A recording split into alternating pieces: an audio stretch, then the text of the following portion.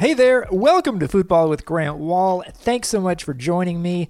We've got a bonus episode today with interviews of two people. Alejandro Irarrágorri, the chair of Orlegi Sports, which owns Santos Laguna and Atlas of Liga MX, and Jeff Barger, the communications director for the Nordeca, the Columbus Crew supporters group, who discusses all the drama around the team's recent rebrand.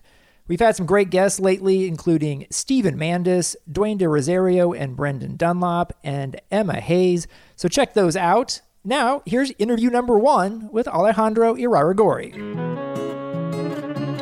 Our guest now is Alejandro Irarrágorri. He's the chair of Orlegi Sports, which owns Liga MX clubs Santos Laguna and Atlas. Santos is currently in the semifinals of the Liga MX playoffs. Alejandro, thanks so much for coming on the show. Grant, more than happy to be with you and to share this conversation on your podcast. Really good to have you here. And we have lots to talk about, my friend, including your thoughts on MLS and soccer in the United States. But I want to start with Santos Laguna. Since you started running the club in 2007, no team has reached more Liga MX finals than Santos with 7 appearances. But you've managed that success while keeping player salaries down to number 8 or number 9 in the Mexican League. What has your strategy been at Santos to do that? Well, you're right. Basically, I think our strategy as a group comes from a different perspective. Obviously, we respect the sports. We respect the knowledge of the sports people, and that is really important. We also realize that football in particular has its roots on the community and giving value to the community. And that is the essence of football. Once having said that, everything else needs to be looked at and worked at as a business.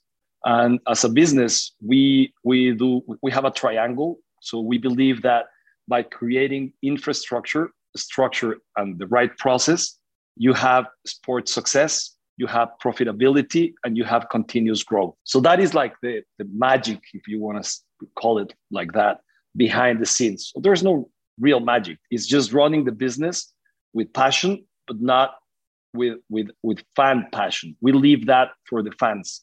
And then also understanding, which is difficult to understand, my view, my take in the sports team is that we are a bank where the fans actually come to deposit their valuables.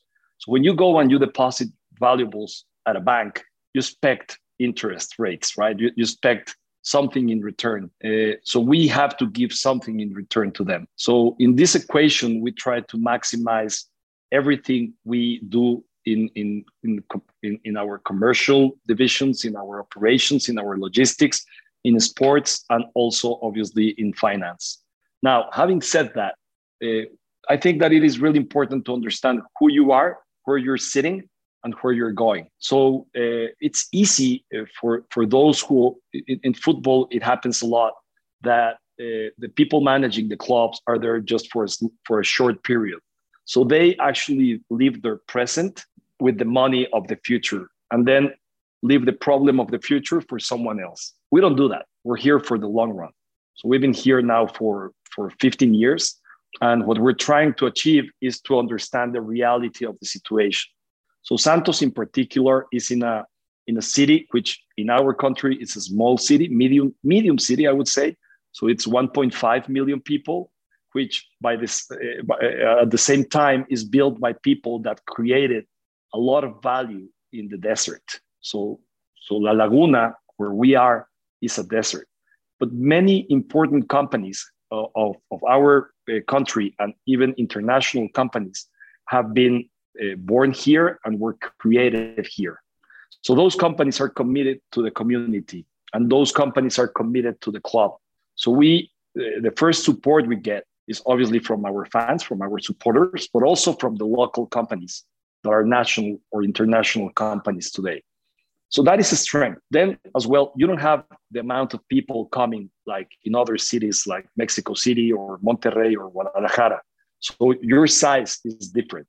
So we can't expect to have a 50,000, 60,000 stadium.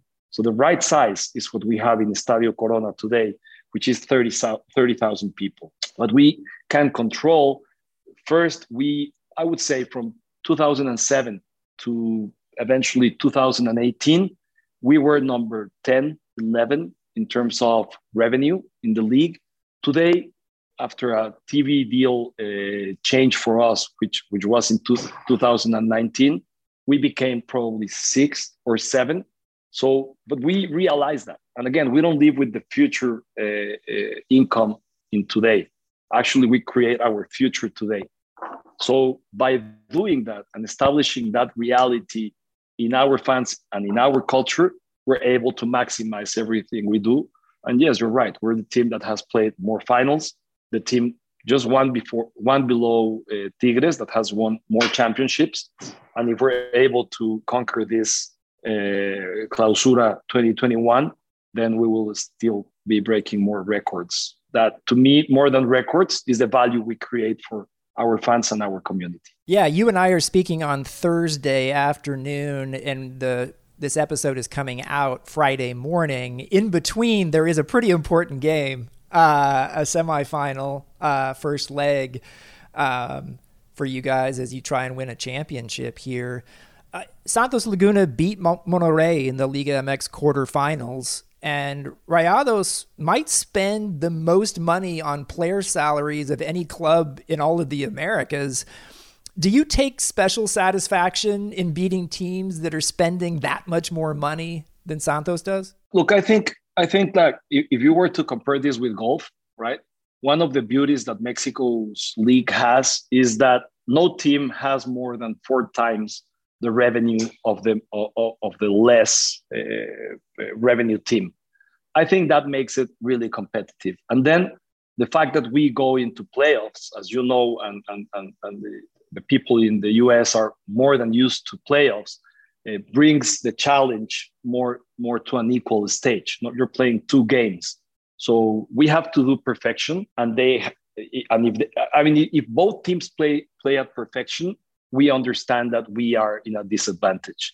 But if we can control what we can control, so we need to play the perfect game, and that's what we're aimed to do all the time, and then hope that they won't. So it's like golf, right? So a 10 handicap can beat a 5 handicap. Yeah, but a 10 handicap has to play its best, hoping that the other guy will not. So right. I'm not that concerned of what they will do. I'm concerned on the process. I'm concerned on the way. I'm not really concerned on winning. Our concern as an organization is to give our maximum, the most intense, passionate in every single line of the organization, and then success comes as a result, not as a target, but just as a result of all the process. Interesting. It's been 2 years now since your company also bought Atlas. That club has always been second fiddle to Chivas in the city of Guadalajara. Hasn't won a trophy, I don't think, since 1951. Correct me if I'm wrong there. But good things are happening now. Atlas just reached the Liga MX quarterfinals. What have you been doing with Atlas, and what are your plans for the club moving forward? Well, I mean, you know more details than I do, but you're right. 1951 was the last championship. I think Atlas, first of all, it's in the second most important city in Mexico. And in terms of football, probably it's the most important city, the most important region. It's a beautiful city, as you know, where tequila is actually made. And a lot of football players, a lot of great sports people. Canelo is from there. Lorena Ochoa is from there. Checo Perez, running in Formula One, is from there. A lot of the Mexican players that you know are from that region, and in particular from Atlas. So the problem with Atlas, I think, is that Atlas has 3 eras, in my opinion. So the first era comes from that 1951 through 1995, I would say, where the sport actually was different. I think that the sport actually turned into a much progressive, multi-billionaire industry around the world, probably in the 90s, early 90s, I would say, when the Premier League started to change into what it is today. Don't forget, before the 90s, the Premier League was a great league. It was really complicated with the hooligans and all the issues and problems they had. Yes, with the passion of the fans, but it was not well structured. And Atlas never changed. So they kept this 124 ownership and this 4 years changing the management. And again, it's a perfect example of being irresponsible today with no regrets or concerns of the future. So they never built infrastructure, let alone structure or process. They were just like, I would say, their concern was today's game. And yes, today's game, for example, for Santos, is really important. But our concern is much more thinking in 2, 3, 5 years rather than today's game. So Atlas then changed back in 2012, I think, where another group, Grupo Salinas, acquired it and saved it from actually going bankrupt. So Atlas was basically in bankruptcy. So these guys took the team, stayed with the team for, I would think, 7 years and saved it, but they were not able to build what was needed in order to transform it. And that is where we come along. So we are trying to transform Atlas, to put it on speed against other teams, to build infrastructure. It will be no more than 30, 45 days, and we will announce our new training grounds, training facilities. We will be investing over $12 million on that, because today we do have training facilities, but our youth development is in one place, the first team is in another place, the stadium is in another place. So we're trying to recreate what we know it's better for a team, which is this triangle that I explained at the beginning, which is infrastructure, processes, and structure. We're heading in towards that. Now, Atlas reality is really different than Santos. The way I exemplify this, and I think is probably the best way, I have 3 children. So 2 of them are twins, my firstborns, and then a boy. So they are 22, the twins, and my boy is 21. All right. And they were raised in the same house, same mother, same father, and fed the same way, educated the same way, which is the triangle for me. But then their personalities and their needs and their aims are totally different. So we have to treat them different, impose them different. They went to 3 different careers. One of them is already married, so it's like 3 different worlds. So Atlas and Santos are 3 different worlds, raised by the same parents, but giving them this space of personality and their own situation. So Atlas today is probably 12, 11 in terms of revenue in the league, but Atlas is the team that can be 4th. It cannot be first, but I'm sure it can be 4th. And that's where we're trying to take it. Now, the way Atlas, just coming back a little bit to Santos, since the very origin, our design for Santos was Santos playing with 1/3 of homegrown players, 1/3 of foreigners, and 1/3 of players coming from other Mexican teams. That is by design what Santos needs to do. Santos has the best infrastructure in terms of equipments, in terms of the place where they train to develop players. So we have to go out, cherry pick players. And the only thing we can control is to invest the most in every player that we're actually growing. But not only in sports, and physically and nutritionally, but also in the way we educate them, in the way they turn into society with the time they spend giving time of themselves to society, to the community. And that is Santos. Now, Atlas is different. Atlas, in our view, needs to have 60% of homegrown players, 30% of foreigners, and only 10% of other players coming from other teams in Mexico. That is what we're aiming. Now, to do that, you need some time. So when we came into Atlas, all the young, good players were sold because they needed that money to survive. So today, all the players that you see playing in Atlas, homegrown players, they are very young still. They haven't reached a point of more than 60, 70 games on first division. So you need to get that experience to become stronger and to actually aggregate value to the performance of the first team. We're very happy because Atlas was it's the first time in the history of Atlas that we qualify to the playoffs in every single division. female team made it to the semifinals. The first team made it to the quarterfinals. The U20 made it as well, and the U17 made it, actually playing the final now against Chivas. So we're starting there. There's a great opportunity. There was a point where MLS had this multi-ownership situation as well, and I think Mexico is crossing that point now. I think Mexico's potential is really big in football and is very linked to the US market and hopefully to the MLS. I think there's a lot for us to do together. And there's this opportunity for us as a group, as Orlegui Sports, to help Atlas reach that point, and hopefully new owners will come to the picture. We have very few foreign ownerships. I think the fact that we changed and restructured the relegation and the promotion till 2026 helps a lot. And then we also own, as you know, in the expansion, which is the second division, the expansion league, Tampico, who was champion in December and who is now playing the champion of champions, and just arrived here to Torreon this morning from Tampico. We had a great game yesterday, winning 2-0 against the current champion, which is a team from Jalisco, the state of Guadalajara. And hopefully Saturday, Tampico will be champion of champions, which would be a great success because he's the youngest player, the youngest team on the league, playing obviously with youth development players, both from Santos and Atlas. So you don't have a problem if Tampico doesn't get promoted, even if they win?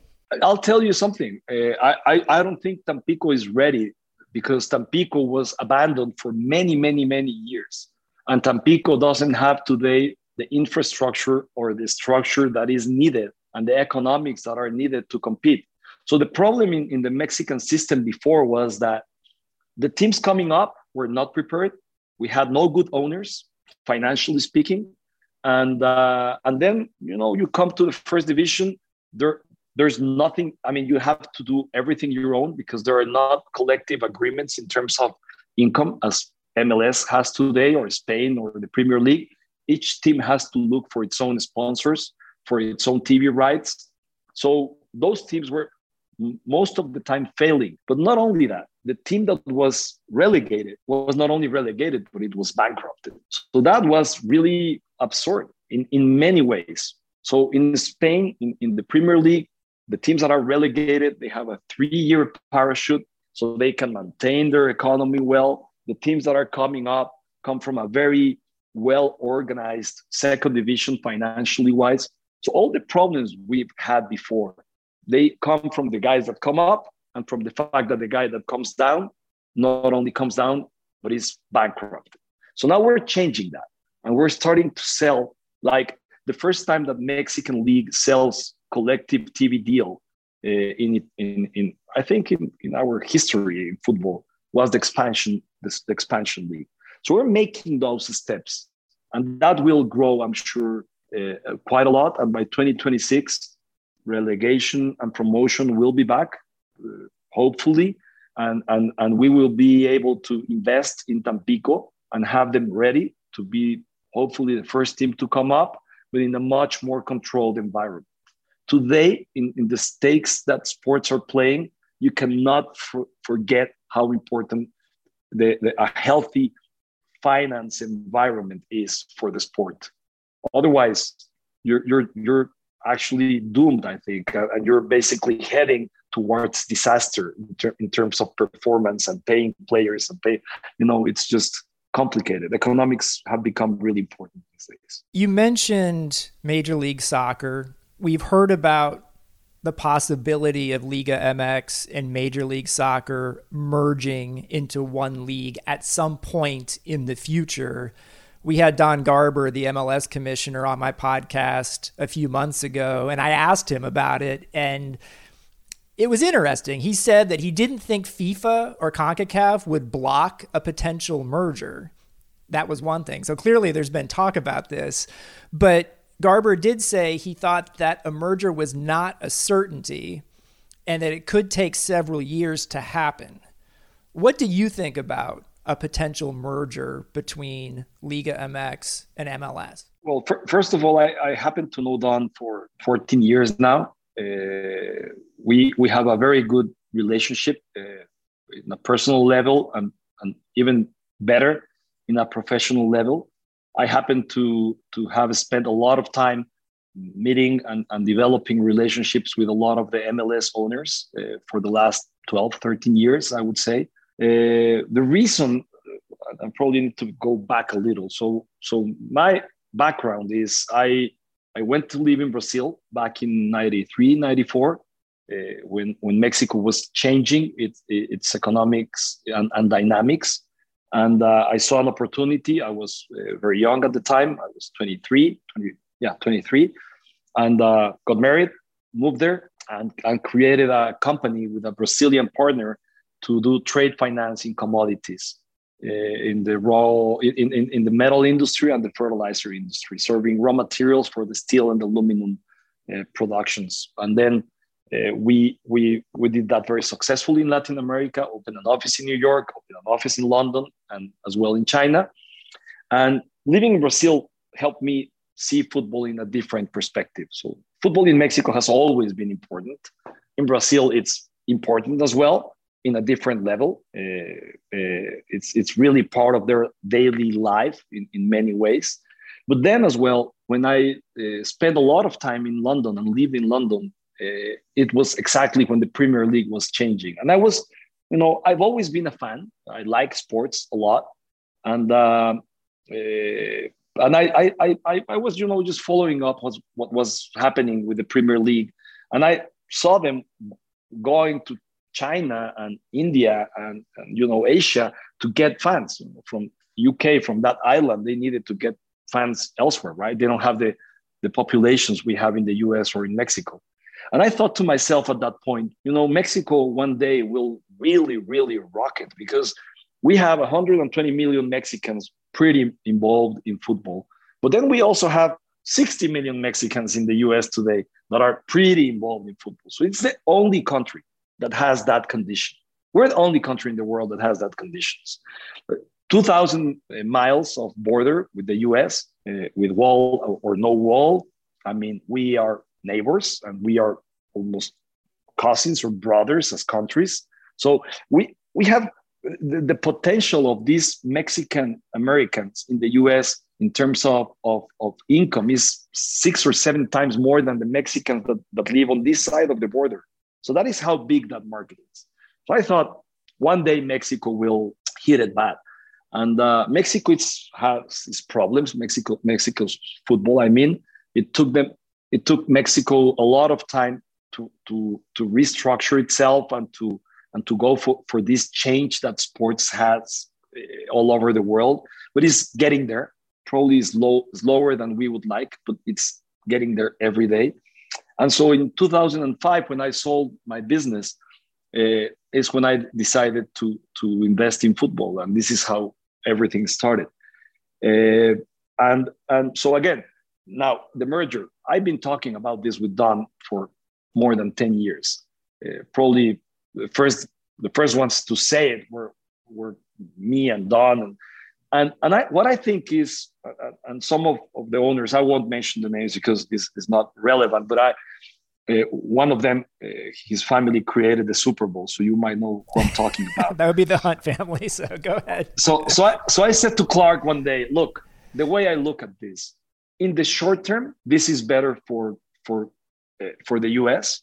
In the midterm, is better for Mexico, but in the long term, is better for both.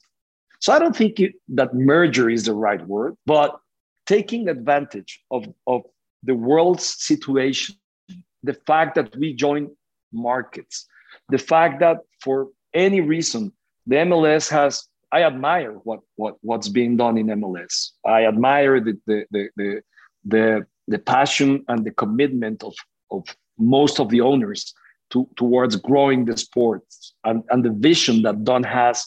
I love it. I just think that the pace has been pretty slow. And then COVID hit hard because most of the MLS teams, they're probably 50% or 40% of their income comes from game day, as opposed to Liga MX, where probably it is like 20 or 30. So COVID actually brought MLS 2 years behind. I mean, 2, 3, you name it. I mean, but it was certainly brought behind in many ways.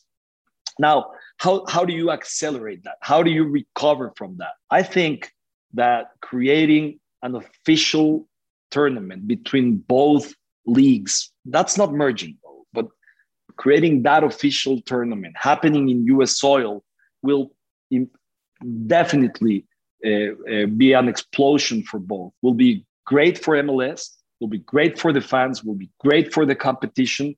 And I think will put us ahead because it's not MLS competing against Liga MX. It's us competing against Europe. It's us competing against Asia. It's us competing against entertainment. It's us competing against NFL, MLB. So if we actually become one in terms of facing this challenge, I think we are all going to be better off. The fans, sponsors, the leagues, the players, the investors. I think this would be really, really good. Interesting. I like the idea myself. I wanted to ask you about something completely different. A couple of years ago, it seemed like your company nearly bought Newcastle United in England. What happened from your perspective? Well, we are still looking for that. So we believe that what we've created, which actually was not only applied in football, we applied it in a team in Colombia. So we were very, very close to acquire that team. The problem there, I'll explain you, was that the owners of that team wanted us as partners, as we were 50-50, but they didn't want to become part of the whole organization. And I think that in the multi-team structure, you cannot have partners that are partners of one team and not of the others, because some decisions you make can be a call to disaster. So why this player went there and had success, and why this other player went to the other club and didn't, sometimes it's very difficult to explain, because at the end we're human beings, right? And the players are human beings, and sometimes it's adaptation, sometimes it's, I don't know, there might be 100 different reasons. So the way I look at this is you have to be partners at the level where everything is owned by the same group, and then you avoid that conflict. So that wasn't successful. But we also ran 2 teams in baseball. And at the end, sports are sports. Yeah, the rules are different on the pitch, but off the pitch, everything is exactly the same. And we did that very successfully with Yaquis. So in the years we ran Yaquis, we were 3 times champions of the league and 2 times champions of the Serie del Caribe.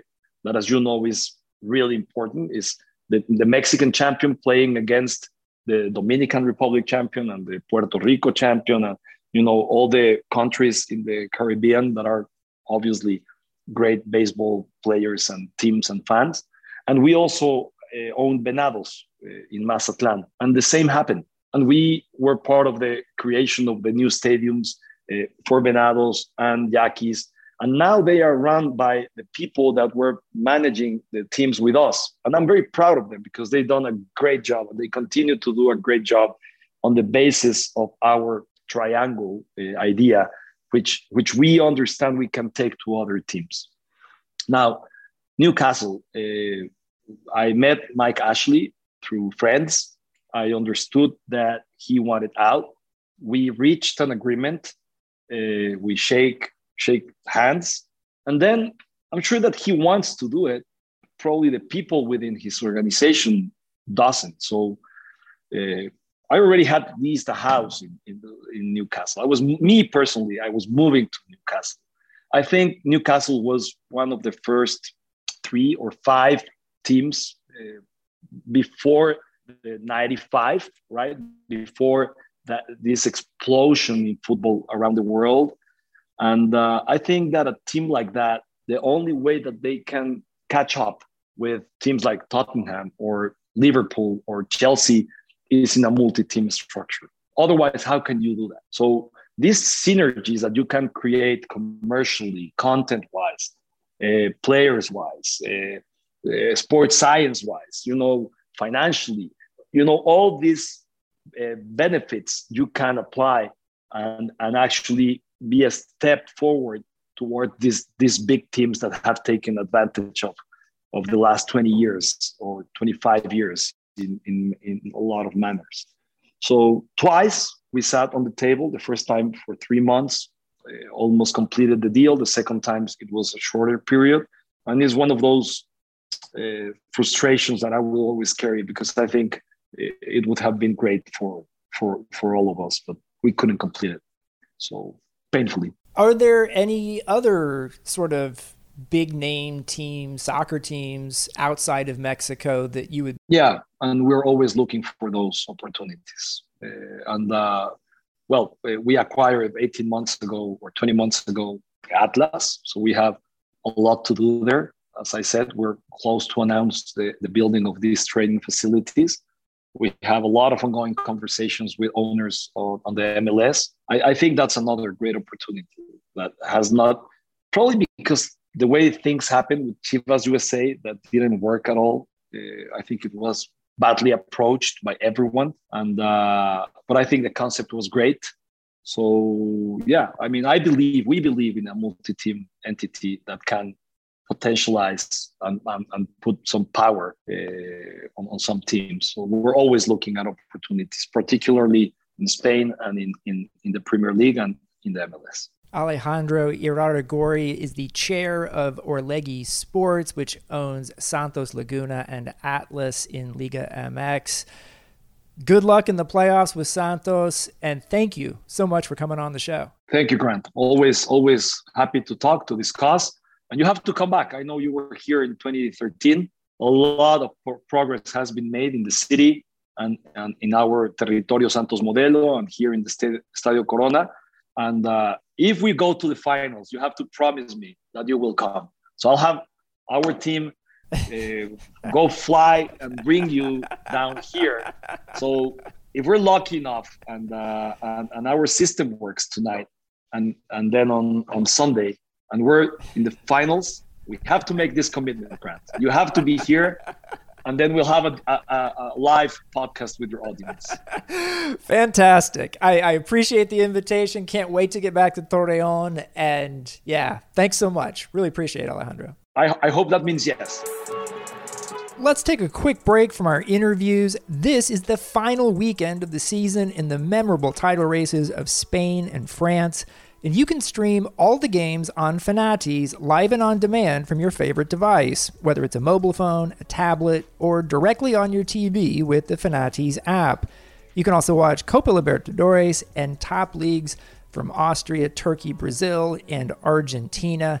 Fanatiz features channels you know, like beIN Sports in English and Spanish, the women's soccer channel ATA Football, Goal TV, and many more. And it costs as little as $7.99 a month. If you'd like to try Fanatiz for yourself, you can get a free week-long trial by clicking on the link in the episode description or by going to fntz.co/grant-fz. Thank you very much to Fanatiz for sponsoring this episode. Fanatiz, the world's largest stadium. Our guest now is Jeff Barger. He's the communications director for the Nordeca, the biggest group of organized Columbus Crew supporters. Thanks so much for joining me, Jeff. It's great to have you on the show. Yeah, not a problem. Happy to be here. We got a lot to talk about here. You've lived through something very, I don't know if it's overselling to call it traumatic, but as a fan, I think it would be, with the rebrand of the Columbus Crew that took place in recent weeks. And then it became, the Crew was lost. It became Columbus SC with a new logo. Everyone hated it. And already the new ownership has walked it back. Columbus Crew will be the team's name forever, they say.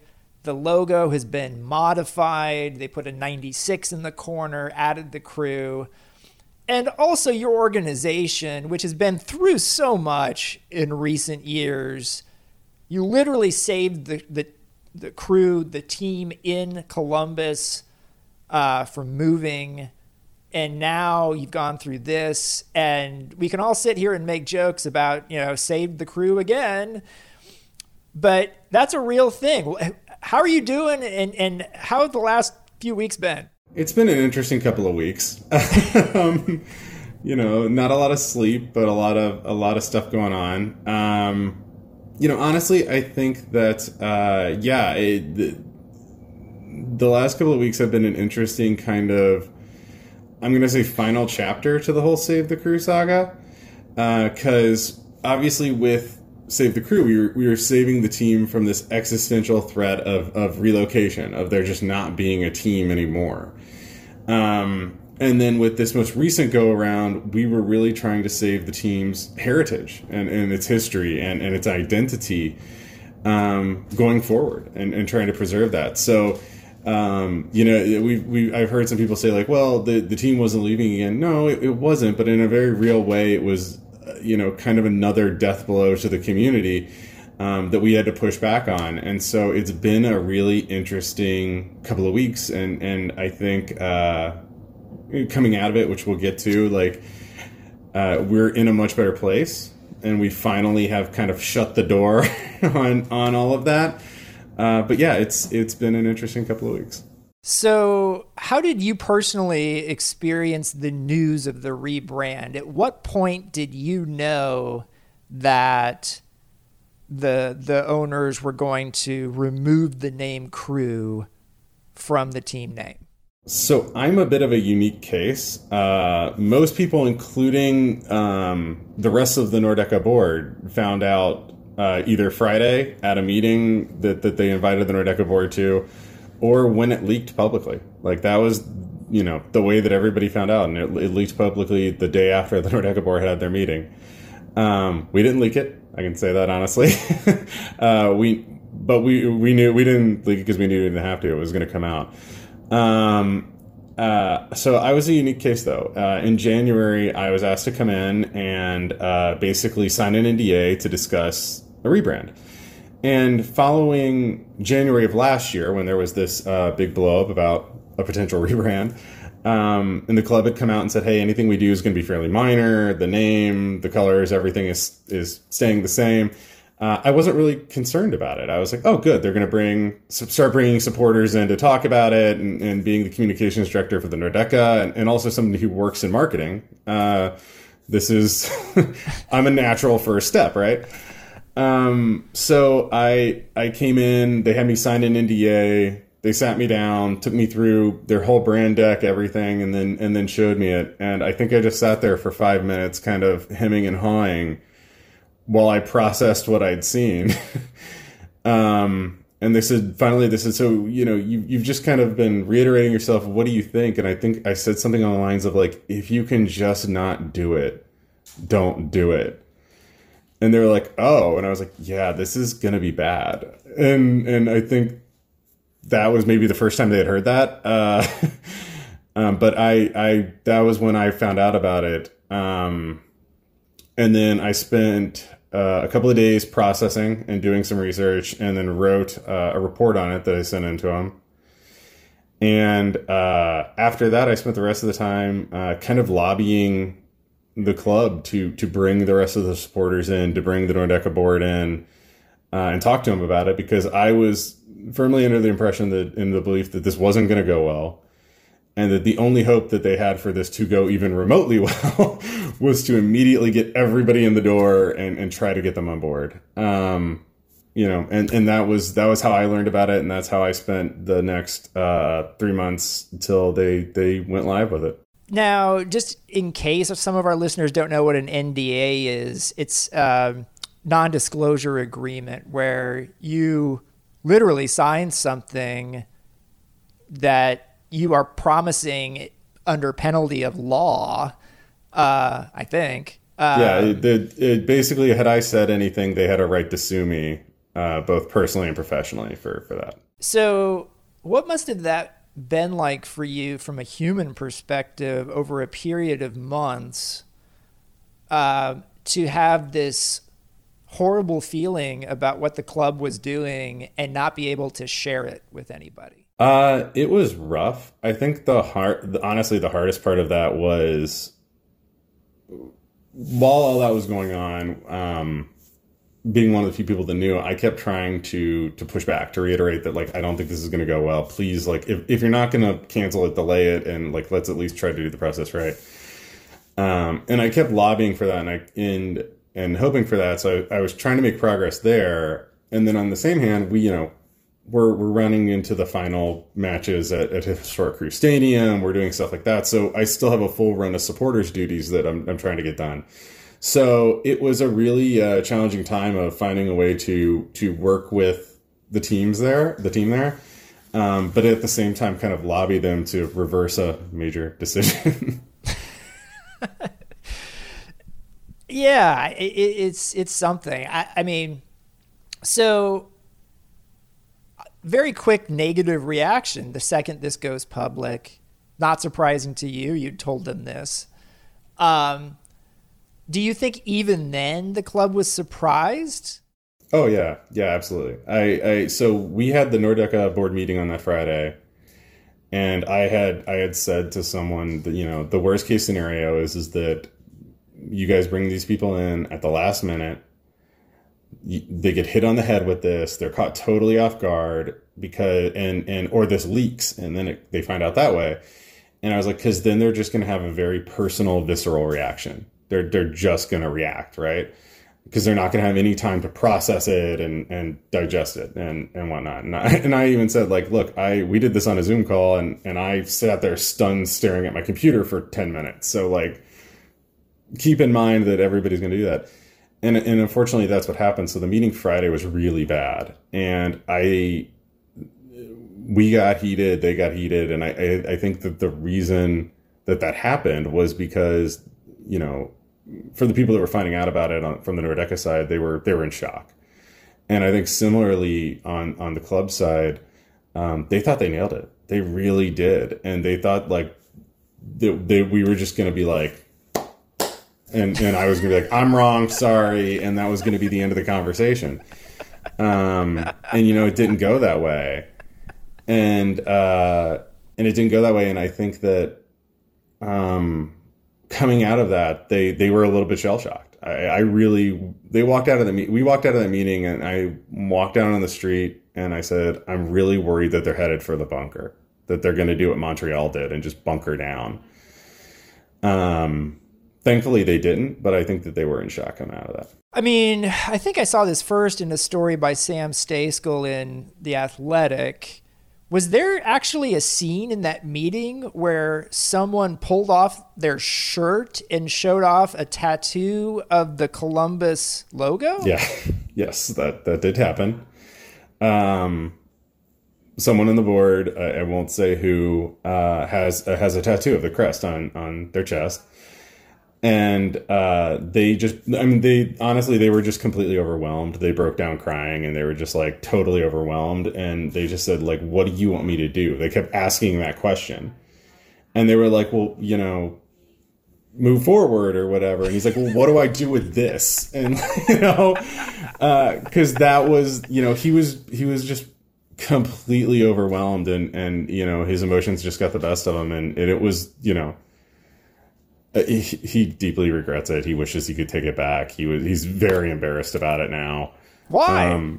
Well, that's what I said. I was like, hey, you had a personal reaction to this. You had an emotional reaction to this. And, I don't want to say they deserved it, but at the same time, like, they needed to be ready for the fact that there was about to be 100,000 more people like you who had that same reaction. Like they needed to see that.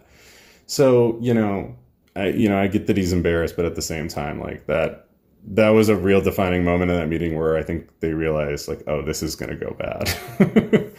Well, this is just me talking here. And I'm fine, like if he doesn't want to be known who he is, I think he's a freaking hero, and I love it. And I hope to see him reconsider and be on my television one of these weeks showing off his tattoo to the world.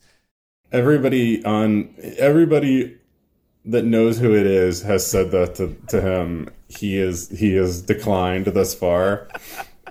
Me, just being the communications person that I am, I'm trying to convince him now that we're through all this and we're in a much more positive place. I'm trying to get him to get the new crest tattooed next to the old one and do it on Twitter. Like, we'll do it live on Twitter. but he has so far said no. But yeah, that guy he's a legend, I think, for the rest of time. Yes. And so the owners responded. The club responded. And how did that process go as you experienced it? So we walked out of that meeting, and I was like, okay, I was right. I'm going to be right. Because, you never know. And I really wanted to be wrong. I more than anything wanted to just have gotten this wrong. So we immediately went and started basically drafting up like, hey, when this goes live, what are we going to do? Like, this is because we knew this was, Save the Crew 2, branding Boogaloo kind of thing, which is the joke. We knew that was going to happen. So we started immediately figuring out our response. At the same time, I wrote an email to their marketing team and a couple other people in the front office and just said, hey, this is about to happen. I'm sorry for what I think is about to happen because I don't think there are any bad actors there. I think they were just trying to answer the question of how do we best market this club and best elevate the brand and make it more visible and stuff like that, make it successful. So I'm sorry about what's going to come your way on this. When we're ready to work this out, you have my phone number. Just call me. We'll sit down. We'll talk it out. We'll find a way to go forward. So I started that the night after that meeting. And then it was a couple of days later, ownership reached out and they said, hey, we want to talk to you guys. We want to figure out where we go from here and what this looks like. We said, okay, great. Happy to set up the meeting. And so we started setting up a meeting to do that. And between that phone call and the meeting, front office people reached out. Steve Lyons, who's an amazing person, did an amazing job internally handling this, reached out and was like, okay, let's talk hard line negotiables. Like what are you guys going to, ask for and stuff like that. So that we could try to go in there and really find a solution. Like that became very apparent from that first call from ownership is like, they want to find a solution. They want to figure this out and whatnot. I won't say who said it, but somebody in the front office just said, we know we messed up. How do we fix this? And so from the jump, they were, in a much better position and mindset than I expected them to be. And so, that was kind of what happened over the subsequent week. And while all that was going on, we were just laying as much pressure as we could on publicly, on social media and the press to kind of keep incentivizing them to come to that table. Cause I think in all of our minds, the biggest fear was that we were going to end up like Montreal. We were going to lose the name and the heritage and the history. And that community that we had fought to protect under Save the Crew was just going to disappear. Yeah. So the owners decide to bring the name Crew back. They are essentially keeping the same new logo. And what's going on there? And is there any chance that the round logo might come back? So that meeting where we went in and talked about that was one of probably the most interesting meetings I've ever been in. As negative and bad as that first Friday meeting was, the Monday meeting was completely different. Mm-hmm. It was so positive. So we went in, we sat down. It was not just the Nordecke board at this point. There was only two of us who represented the board there. Realizing that we needed the whole Crew community involved in this, we went out and kind of built a delegation, I was calling it, to do that. So we had representatives of the entire Crew community from STC to, everyone, at the table and brought them in and sat down. And they started having a really nice dialogue with us about, hey, what is this look like, how we got here. They just owned everything too. Like Dee Haslam was just like, we thought we were doing the right thing. We just wanted to do the right thing here and we messed up and that's our fault. And clearly the process wasn't right. And so we're all kind of cautiously optimistic. And then they were like, okay, so we think we're on the same page. Here's where we want to go. And they just, throw Columbus Crew up on a screen. And they're like, so if you guys are okay with it, we want to make this the name of the club. This is what we want to be, what we want to do. this is our identity. And everybody's like, yeah, okay. And then switching to the crest, the logo, they said, here's the current logo, the new logo. And they said, we've heard feedback from everyone. We've heard feedback from you guys. We've been monitoring feedback on social media. Like, we looked at the report you wrote, Jeff. Like, here are some concepts that we had. And they took us through, I want to say 2 or 3 different mocks of what the logo could become. And they were like, what do you guys like? What do you not like?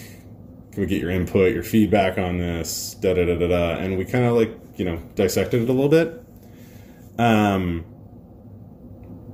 they took that feedback and then just applied it right there in the room and did it. And that's kind of how we ended up with the revised logo we have now. My understanding was there was some logistics associated that kept them from just jumping back to the round logo. Everything from, redesigning jerseys and stuff like that to, actual physical things. Like, I don't think people realized how done this was. Like, there was signage on the building when we went in. Like, there was signage on Historic Crew Stadium when we went into it with this on there, which is one of the reasons that we were like, okay, they're not rolling this back. Because, there's a sign now. And that sign probably wasn't cheap. And so we, that was kind of the thing is we looked at it and we were like, okay, so they're not rolling this back. This is going to be a fight. And then when it wasn't, we were really shocked. But there are some logistical things like that. I mean, like, it's all well and good to say, hey, could we jump back to the roundel and go back to the old logo? Until you think about the fact that, like, there is brackets on the new stadium that have been mounted to the side of the new stadium to affix a sign to, and those brackets are spaced a very specific thing to accommodate a very specific shape kind of a thing. So, like, the answer is, like, probably not. Like, they're going to have to, like, not finish the stadium because they're going to be fixing all this stuff. So, yeah, like, there were some logistical constraints, I think, that kept them from just doing that. Also, and I've mentioned this before, and this is nothing that I've ever heard from them or ownership or the front office or anyone in there, but that obviously prior ownership wore that crest on their chest when they went around town and they went into meetings with the city and with business partners in the area and had negotiations with Acura and all kinds of people. And that perhaps to those people, it doesn't represent a club or a team on the pitch the things that it does to us fans. Like, to us fans, I love that crest because it represents to me Zach Steffen and Will Trapp and, the 2015 run and, everything good that happened under it, even Save the Crew to me is associated with that. So I love it for all of those reasons. But maybe to those people in those boardrooms, it didn't represent that. It represented someone else. And a very negative experience with that person. And maybe that it was hard for, like, Dr. Pete to then walk into that same room with that same thing on his chest and be like, but we're different. I've never heard that from anyone in ownership or anyone in the club. I've heard that from people in the business community. So, like, I think that there was a combination of maybe some logistical constraints with it and then some other stuff like that was going into it. They were kind of like, look, as much as we might like to, we can't go back. The comment that I thought was the most amazing, which was fantastic, was D and JW were both like, if the original crest, the 96 crest were still there, we wouldn't have touched it. They were like, we would have just left it. We didn't care. And I was like, and JW was like, yeah, I want to talk to you guys about vintage merch, because if we start doing vintage merch on it, would you guys think that would go over well? And we're like, yeah, that'd go over super well. Like, so it was really funny because there was this kind of acknowledgement that, like, they needed to move on, but for a variety of reasons, but at the same time, like, it had nothing to do with the history of the club or anything like that. I mean, it is fascinating to me. I mean, like, I was wondering that if like, it was because that circular logo was connected to the pre-court era, and so much of the pre-court era is looked at negatively now, with good reason, because he wanted to move the team out of town. Though I thought that logo was, like, probably, along with the 2015 run, the best part of the pre-court era. Yeah, it was the only good part of that era, really. Like, right? You know, like there wasn't a lot of good, and that was one of the few good pieces. Yeah, so I think that, like I said, from a variety of reasons, from logistics down to potentially stuff like that, I think that they were like, yeah, we're pretty committed to moving forward, and we were like, all right. But here's the thing: and this is the thing that I say about this. As much as I loved the roundel, the round logo, I can't think of a single time where a club has rolled out a new crest, and fans have been like, I don't like that, and then within like a week, they're like, okay, let's sit down and try to fix it. And like, you tell us what we need to do. Like, I was like, all right, credit where credit is due. You know, you guys have acknowledged that like this could be better, and you're gonna take the steps to make it better. And so I felt very positive about that. I was like, all right, I can get on board with that. I guess just to wind up, I would ask, we've seen now the Chicago Fire announce a rebrand that was not received well, and then the Fire switched course and said, we're going to listen to the fans now, and so we eagerly await whatever that's going to be. And we've seen something similar happen, even with a faster turnaround on We Screwed Up with Columbus. But there does seem to be a disconnect in both these examples from what ownership and the clubs wanted to do, thought they were doing, that they were doing well, and the just not, the horrible negative response. Like, would you have any lessons that you think future, like MLS clubs in particular, like from these experiences of like, so this won't happen in the future? Yeah, so the first one, I think, in terms of lessons, is engage with your supporters. And as positive as that meeting went for getting the name crew back and them being willing in real time to throw away like literal 20-foot signage and start all over on the crest, as positive as that was, the thing that I left most excited about was two things. The first is that they committed to hiring a full-time person that was going to be a supporter liaison. That was going to be their job full-time, was to work with the Nordecke and other sports groups and whatnot, in order to make sure we get what we need done and also represent us in the club. I think that's great, because I don't think that there's enough of that. The other thing which blew my mind was that the Nordecke agreed to create a fan council that would be representative of more than just us. We're going to try to make it representative of the entire crew community. And ownership, DJW, Dr. Pete, agreed to be a part of those meetings periodically, like on a regular basis. Like they were like, quarterly basis, we'll dial in and be a part of these meetings.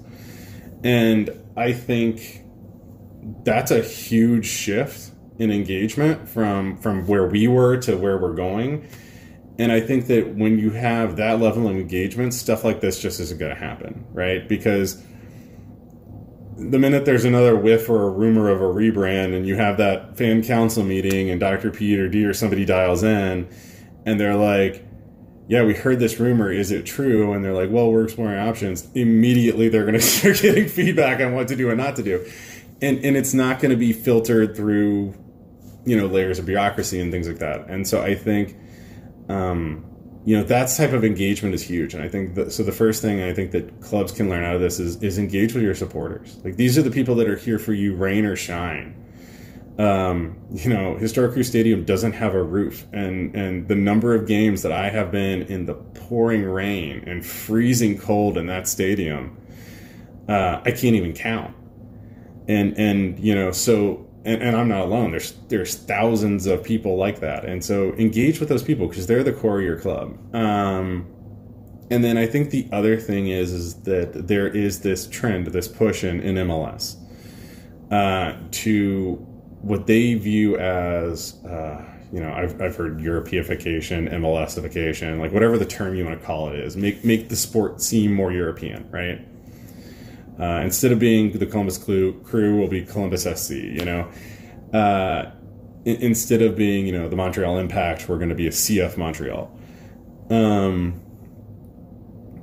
And I think that misses the core of why European clubs are successful. Because European clubs are successful because over decades, in some cases a century or more, there has been a community that has been built around the club that has spread out more and more over time, and that stands arm in arm with the club. And the nicknames that have come out of that have come from supporters and fans that have then gradually been embraced again over decades by the club. And the names of those clubs are sacrosanct to those people. And so, sure, you may have a club that's named after a city or a place or has the city name in it, but that's not what makes that club successful. The history, the heritage, and the culture are what make that club successful. And when you do these rebrands where you strip that out in MLS and you take out the name, you take out the history that name represents and links back to, and you become CF Montreal or what have you, and you disregard that community and you cut that community off, what you're doing is exactly the opposite of what's happened in Europe. And what you're doing doesn't set you up for the success you see in Europe. What it sets you up for is maybe some temporary success over the next 2, 3, 5 years with some heavy marketing pushes and some stuff like that. But ultimately, where are you going to be then? You know, without your core community, with a fledgling core community that you're trying to maintain. And what happens if anything goes wrong in that 3 to 5 years? Like, what happens if something bad happens? I don't know, like a pandemic. Then where are you? And that's not what you need. What you need to be a successful club, I think, is to have a real community around it, to embrace your history and your heritage. And when you move forward from a marketing and branding perspective, you retain that identity as much as possible. Yeah.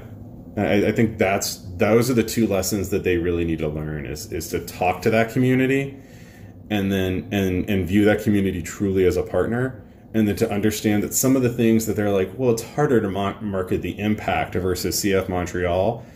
Sure, maybe it's a little bit harder, but that's what gives it meaning. Yeah.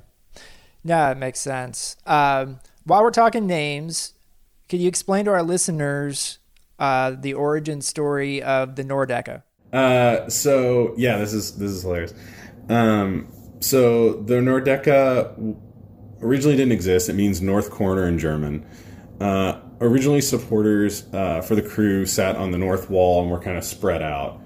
And when they constructed the stage, the various supporters groups that were already there and that were partners and fans and everything like that, they had already started to form like one cohesive community, kind of got sandwiched into the corner.